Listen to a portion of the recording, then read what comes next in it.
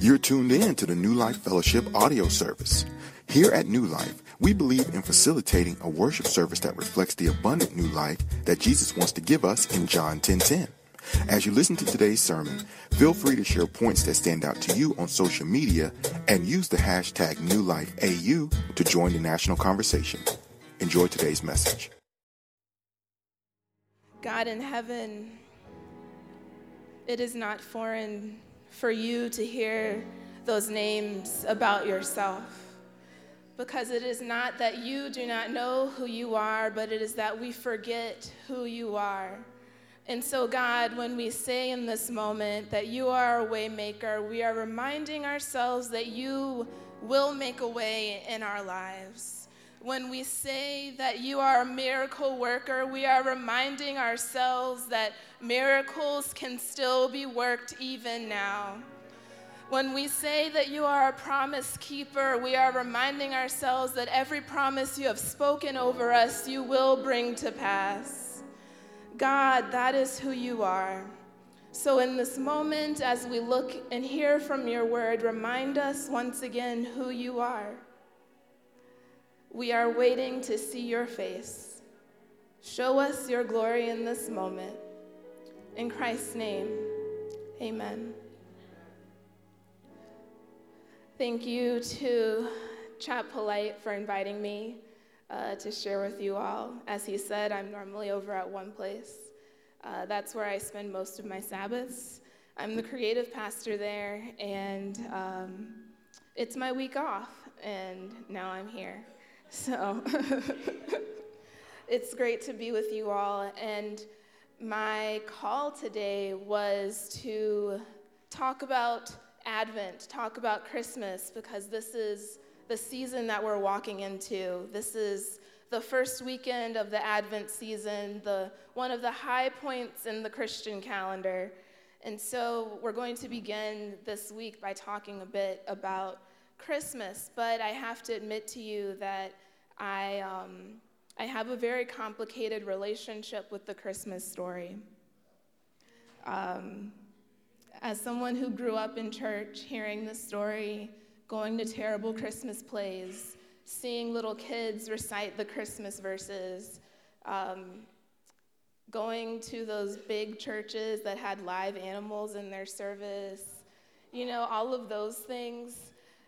It's really easy to get tired of this Christmas narrative and wonder what relevance it even has in the 21st century. I also have a complicated relationship with Scripture in general, because especially in this past year, I started to wonder, what is it about this text that's different from other texts? What is it about the words in this book that are so powerful and relevant that it still even matters in my life right now? And so over this past year, I asked some questions of God. I ask a lot of questions, sometimes questions that people think shouldn't even be asked, but I asked questions of God, and I asked God, why should I read this book? Because I hadn't read this book in a long time. I have to admit to you that in the past year, I've only read Scripture to prepare for sermons, because I don't want to be part of a religion or a book that is used to do the things that it is used to do in our society today. And so I asked some questions of God.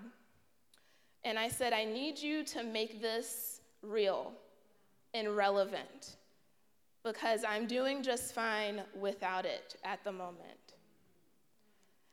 And so I started out with the question, what is sin? And so one day, after I had done some schoolwork in the morning, I sat down before I left for work, and I read Genesis 1 through 3. And I read it through the lens of, what is sin? I know what I was told sin was as a kid. I know what I was told about sin from people who tried to keep me from doing things like getting tattoos and piercings. I know what sin was from people who tried to tell my friends and family that they are going to hell because they're not Adventist. I know what sin was to those people, but I wanted to know what sin was to God. And so as I was reading Genesis chapters 1 through 3, it came to me, there are two things about what sin is. Sin brings pain where there was once peace. Sin is a disturbance of shalom. That is what sin is. And when I heard that, as I was reading and I wrote that in my Bible, I said to myself, this changes everything about the way I read this book. This changes everything about the way I view sin in the world today. This changes everything, even as I was preparing and praying about this message. It changes everything about what Christmas is about. Sin brings pain where there was once peace. It is a clear disturbance of shalom. And I don't know about you, but I have been recognizing these clear disturbances of shalom in my life and in society.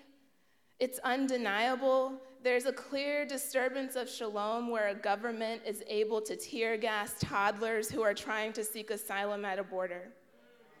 It is a clear disturbance of shalom when a 13-year-old girl who was a poet and spoke out against gun violence, Sandra Parks, is shot dead by the same thing she spoke out against, by a stray bullet in her own bedroom. There is a clear disturbance of shalom when there are things like fires that can destroy whole cities and counties. There's a clear disturbance of shalom when there is a humanitarian crisis in Yemen, where there are people physically starving, and there's governments that are more worried about getting money from arms deals than about caring for people. There is a clear disturbance of shalom. There's a clear disturbance of shalom where in this country, certain people having rights to vote are questioned, where voter suppression still happens in 2018. There's a clear disturbance of shalom where a Muslim woman can't even go to the store without being accosted, where someone who speaks Spanish can't speak Spanish in public because they're going to get yelled at. There is a clear disturbance of shalom. And I began to think, how am I supposed to respond to this? There's a clear disturbance of shalom where you can be in your 20s and die in a split second.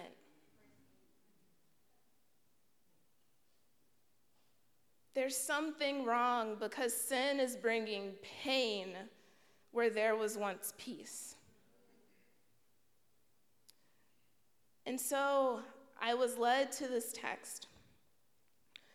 In Luke chapter 1, I thought, who has a message, a word about what God believes about sin, God's response to sin? And so in Luke chapter 1, verse 46, you have a passage that is vaguely familiar to most. It's referred to in Christianity as the Magnificat. It is the Song of Mary. After Mary had this interaction with the angels, and Elizabeth and Zechariah had their interaction with the angel as well, they were both told that they were going to have children. And Mary receives this message, and the angel says to her, if you don't believe me, your cousin, Elizabeth, the one who was barren, is 6 months pregnant right now. You should go see her.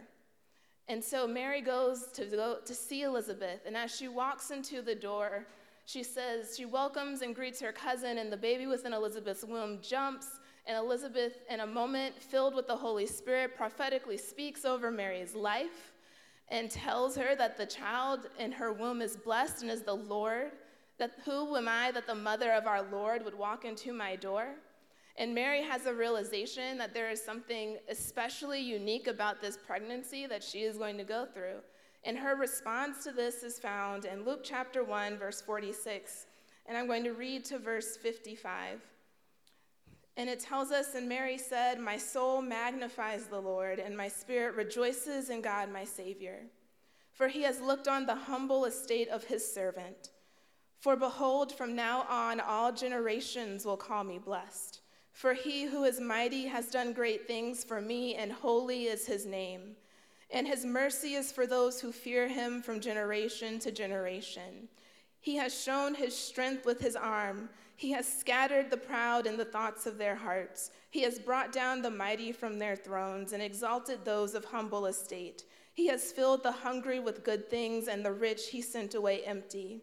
He has helped his servant Israel in remembrance of his mercy, as he spoke to our fathers, to Abraham and his offspring forever." This song is a response of someone who is amazingly familiar with disturbances of shalom. Mary is someone who is well acquainted with the alienation, sadness, and pain that sin brings to this human life. You see, Mary is living in a time where, as a Jewish person, she is living under the rule and thumb of the Roman Empire. In the Roman Empire, inequality was rampant, where over 90% of the population of that time was living in poverty. And so Mary, this young woman, in a society where women were voiceless, where she was nothing more than property of her family, this young woman was growing up in this one town called Nazareth, which of the towns in that area at the time, it wasn't the great town. Nazareth was a little hoodish. And so Mary was this young girl, probably between 12 and 14 at the time, voiceless young woman growing up in this not so great town, in this society where there were people who, the rich were getting richer and the poor were getting poorer. There was no existence of any type of middle class. The Roman armies were so oppressive and violent. There was greed. There was poverty. It was very much like our society today. And so Mary understood disturbances of shalom. This is the song of someone who is tired of the pain and yearns for something more. She is yearning for a peace. And as she is yearning, you can see that she prophetically speaks into this moment. Words that her son would almost mimic when he gives his first sermon in Luke chapter 4. These words of something that is different from the kingdom that is reigning at the time. Dietrich Bonhoeffer said in a sermon in 1933 that the Song of Mary is the oldest Advent hymn. It is the most passionate, most vehement, one may almost say most revolutionary Advent hymn ever sung. It is not gentle, sweet, dreamy. It's not the Mary that we often see portrayed in pictures, but the passionate, powerful, proud, enthusiastic Mary who speaks here.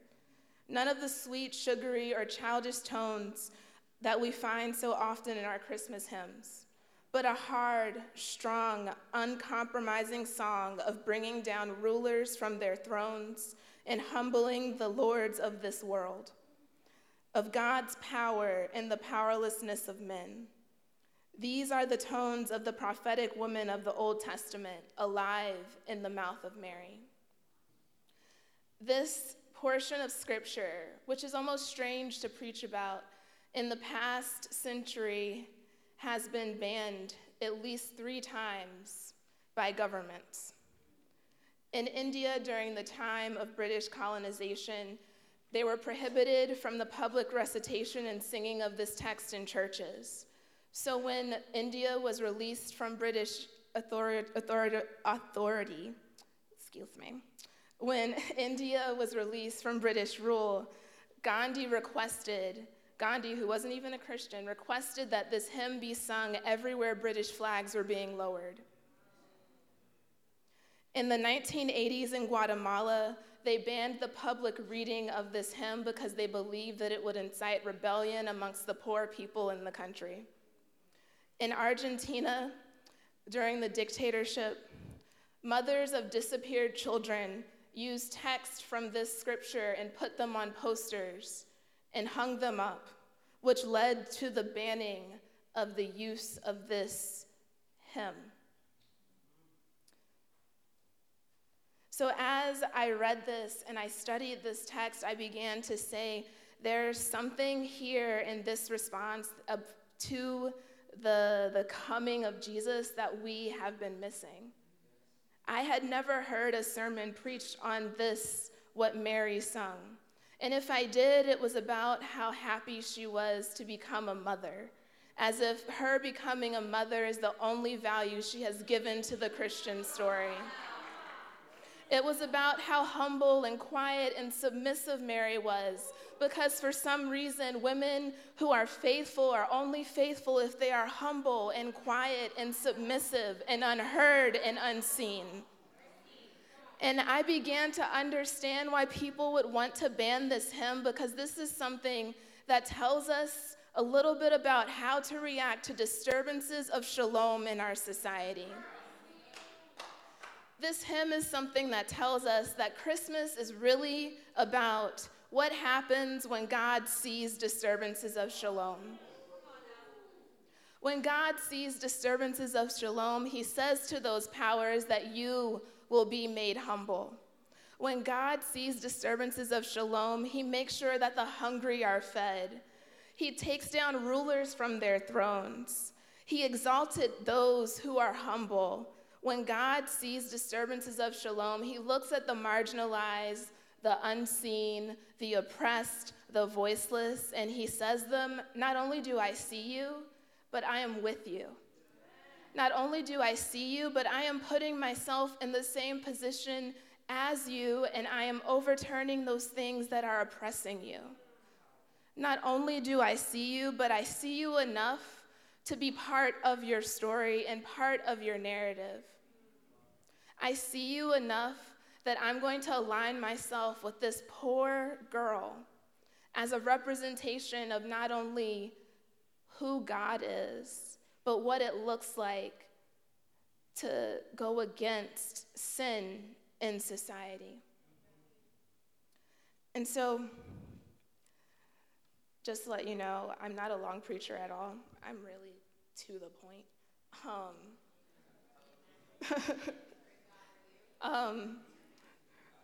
But let's continue. The beauty in this text is not just about what it says, but it's about who is saying it. In a space, in a biblical text, in this scripture, it is not often that you hear from a woman. As you are reading through the Bible, it is not often that you hear anything from women. And when you do hear from them, it's very short. But this is one of the largest pieces of text spoken by a woman in Scripture, other than Hannah's prayer in the Old Testament. This is also a text where Mary is prophetically speaking without a prophetic commission. It is an occurrence where you have someone who is supposed to be uneducated, who is speaking with knowledge of who God is. And so what is beautiful about this is what she tells us about what Christmas is today, in the 21st century.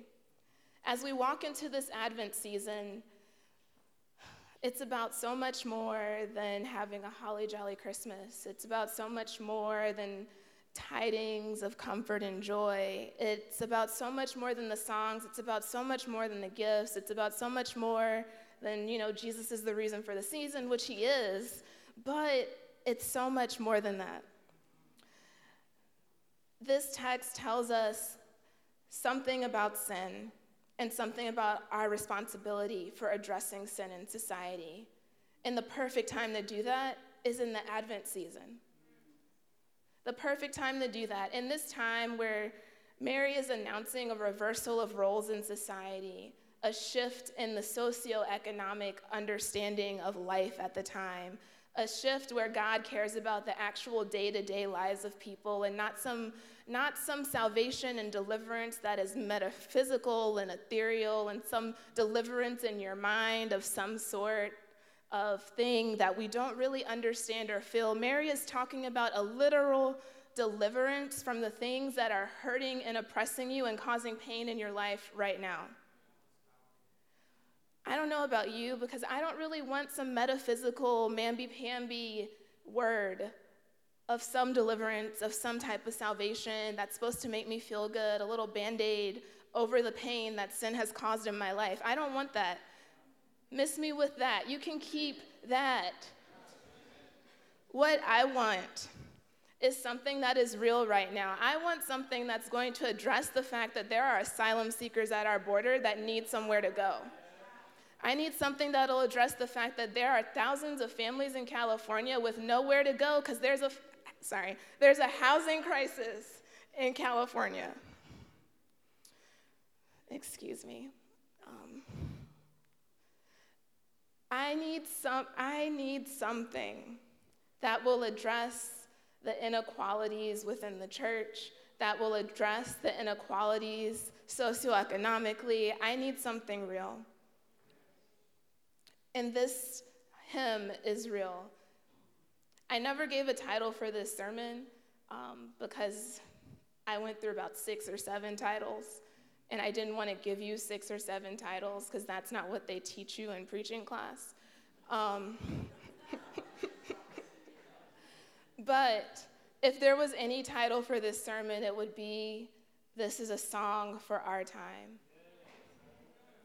A song for us to sing right now. If there's any carol for us to start singing, it is this one.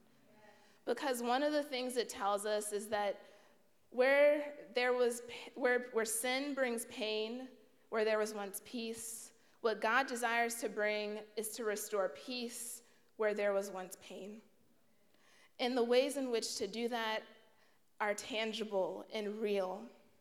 The ways in which to do that start with us changing and transforming the spaces that we are in right now.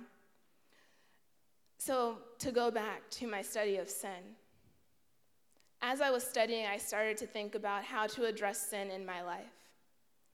And I thought to myself, I need to fight against sin, but how do I do that?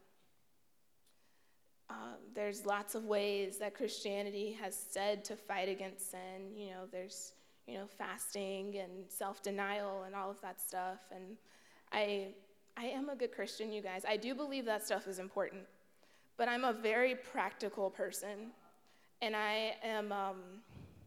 I'm someone who's tired of Christianity in the form that it has been given to me. And so I don't want someone to tell me to fight sin by fasting and praying. I want someone to tell me to fight sin by protesting, by going to the border and helping people, by writing my Congress people, by advocating, by having this righteous anger, by changing something in my community right now. That's how I'm fighting sin.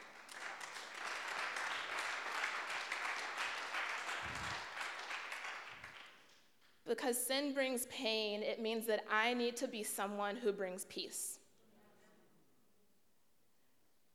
In this Advent season, it is a time in which people believe that there should be a peace on earth, but peace doesn't come by just wishing for peace. Peace comes through people who make peace. And so the call on each and every one of our lives is that where there is sin and sin has turned pain, where there was peace, we need to be people who bring peace and restore peace where there is pain. It means that we have to allow peace to transform every level of our society, every level of our individual selves. We have to allow for that shalom to transform even the deepest pain within us, so that we are able in turn to bring shalom to whatever room we walk into. I think about the Beatitudes where it tells us, blessed are the peacemakers. It is because those are the people that are addressing sin in the realest of ways. Mary is able to sing this song because at the moment she is singing it, she has the embodiment of shalom within her womb. She is a peacemaker, and she preaches of peacemaking and of addressing the disturbances of shalom because shalom is residing inside of her. And I think it's a powerful thing because of the fact that now, as Christians, we have the fullness of shalom residing inside of us. The fullness of shalom is a peace that the scripture says it's not as the world gives, which can be taken away. It is a peace that has been left with us. It is a peace that then in turn must be extended into the realms of this world to bring the kingdom which the Advent is all about. The people anticipated the coming of the Messiah because they desired for a life that was different from what they had been given. They desired a life that was completely upside down, where those rulers and oppressors were no longer oppressing them, where the inequalities that affected their society were no longer affecting them, where they can be ruled in a just and peaceful way by a ruler who was divine. And so that kingdom is something they anticipated and awaited through the birth of Jesus. And with the coming of Christ, you have the coming of shalom, the restoration of peace. But it's not just a restoration of peace for some time later. I know that we talk about the second advent where we hope for the restoration of that peace, but I want you to know that the restoration of that peace has already come. The restoration of that peace is residing inside each and every one of us in this room at the moment. And our job, our call in the Advent, in this time, in this season, is to be restorers and makers of that peace in all of our circles. That is what the Advent is about. I love Christmas. My Christmas tree was up the day after Thanksgiving. But I have to tell you that I'm tired of Christmas in the way that it's been done. And I'm ready for something more, something real, something tangible, something that actually matters. I am tired of reading scripture in the way that it's been read. And I want it to look something like this magnificent prophecy that Mary spoke over the child that was in her womb. I want to be able to make a declaration wherever I go that peace has come to this space. I want to be able to enact change and tell people that the kingdom of God is here, that what you have been waiting for is here. The peace that you are yearning for is present right now. I want something real, and I want to sing a song that matters. This morning, I struggled so much to prepare this sermon for multiple reasons, which I told you about my complicated relationship with Scripture, but also because as I was thinking, so I'm a pastor at One Place, which you already know, and Anna was a faithful worshiper of the One Place at the One Place community, and we had actually done her baptism in April. And Dean Kill called me yesterday afternoon to tell me, and then I, in my job, had to call every other One Place pastor. And then I had to start thinking, what are we going to do as a One Place community about this? And that was when I was in the middle of my sermon prep, and my whole afternoon was spent thinking, like, wow. She was just baptized in April. We had spent this time together. We were both being trained by Rachel Keel, so sometimes, our workout sessions would overlap. I had just seen her on Tuesday as I was leaving a workout. And I started to think, I was like, God, what does this even mean? Why does this even matter? What hope is there for Advent when we have meaningless deaths happening every single day? And so I told God, I was like, Lord, if there is any hope, I need you to show it to me tonight. because I don't have hope in this moment. I don't have hope as I'm calling the other team members and we're talking about a former student who died, where I have her teachers crying on the phone. I don't know what to do with that. And so I needed something more than "O Holy Night." I needed to hear the song of Mary, because Mary is well acquainted with grief. I imagine that as Mary looked at her son on the cross, that she sung this song in her heart, that somehow as she saw her son dying, she was singing, "My soul magnifies the Lord. My spirit rejoices in God, my Savior. For he has scattered the proud in the thoughts of their hearts, and he has brought down the mighty from their thrones. He has exalted those of humble estate, and he has filled the hungry with good things, while the rich he sent away empty." As she watched her son dying, she was saying, things are changing. As she was grieving, she was taking hope in the fact that God has literal, tangible answers to the sin and disruptances of shalom that affect our lives today. So however anyone in this room may grieve over a number of things, God has a literal, tangible answer to the disturbance of shalom, and it is a peace that is transformative. It is a peace that is within you, and is a peace that affects and enacts change to bring peace where there is pain. And so, in this moment, in this Advent season, as we walk into understanding and hearing once again with Christians around the world this Christmas narrative, this understanding of the birth of the Savior, I want you to know that shalom empowers us to bring shalom to the rest of the world. Shalom is what we yearn for, and shalom is what has come. Blessed are the peacemakers, so you can go and be peace. You can go and be at peace.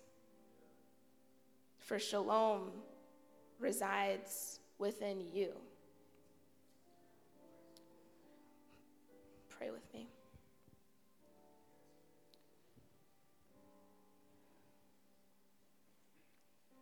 God in heaven,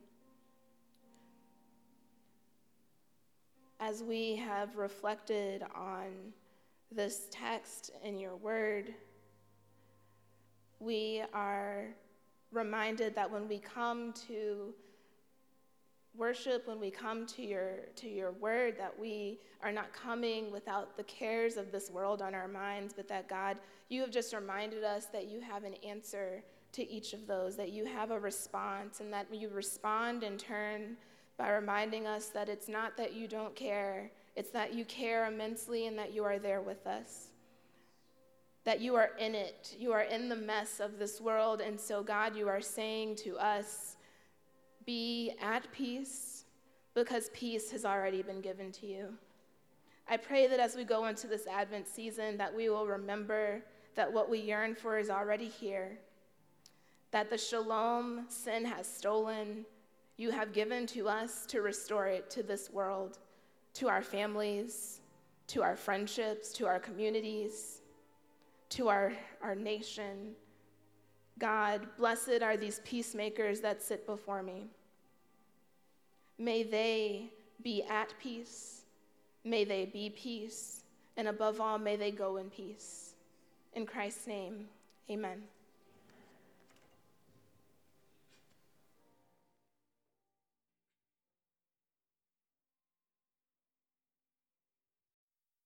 Thank you for listening to the New Life Fellowship audio service. We pray that today's message was a blessing to you and that you will continue to tune in. New Life is located in the Seminary Chapel on the campus of Andrews University, and our services are held every Saturday at 11:45 a.m. Keep up with the latest information about what's happening at New Life by subscribing to our podcast on iTunes and through our social media connections on Facebook, Twitter, Instagram, and YouTube. Simply type in New Life AU in the search bar and you'll find us. Until next time, may the Lord bless you with a new love, new integrity, new faith, and a new experience.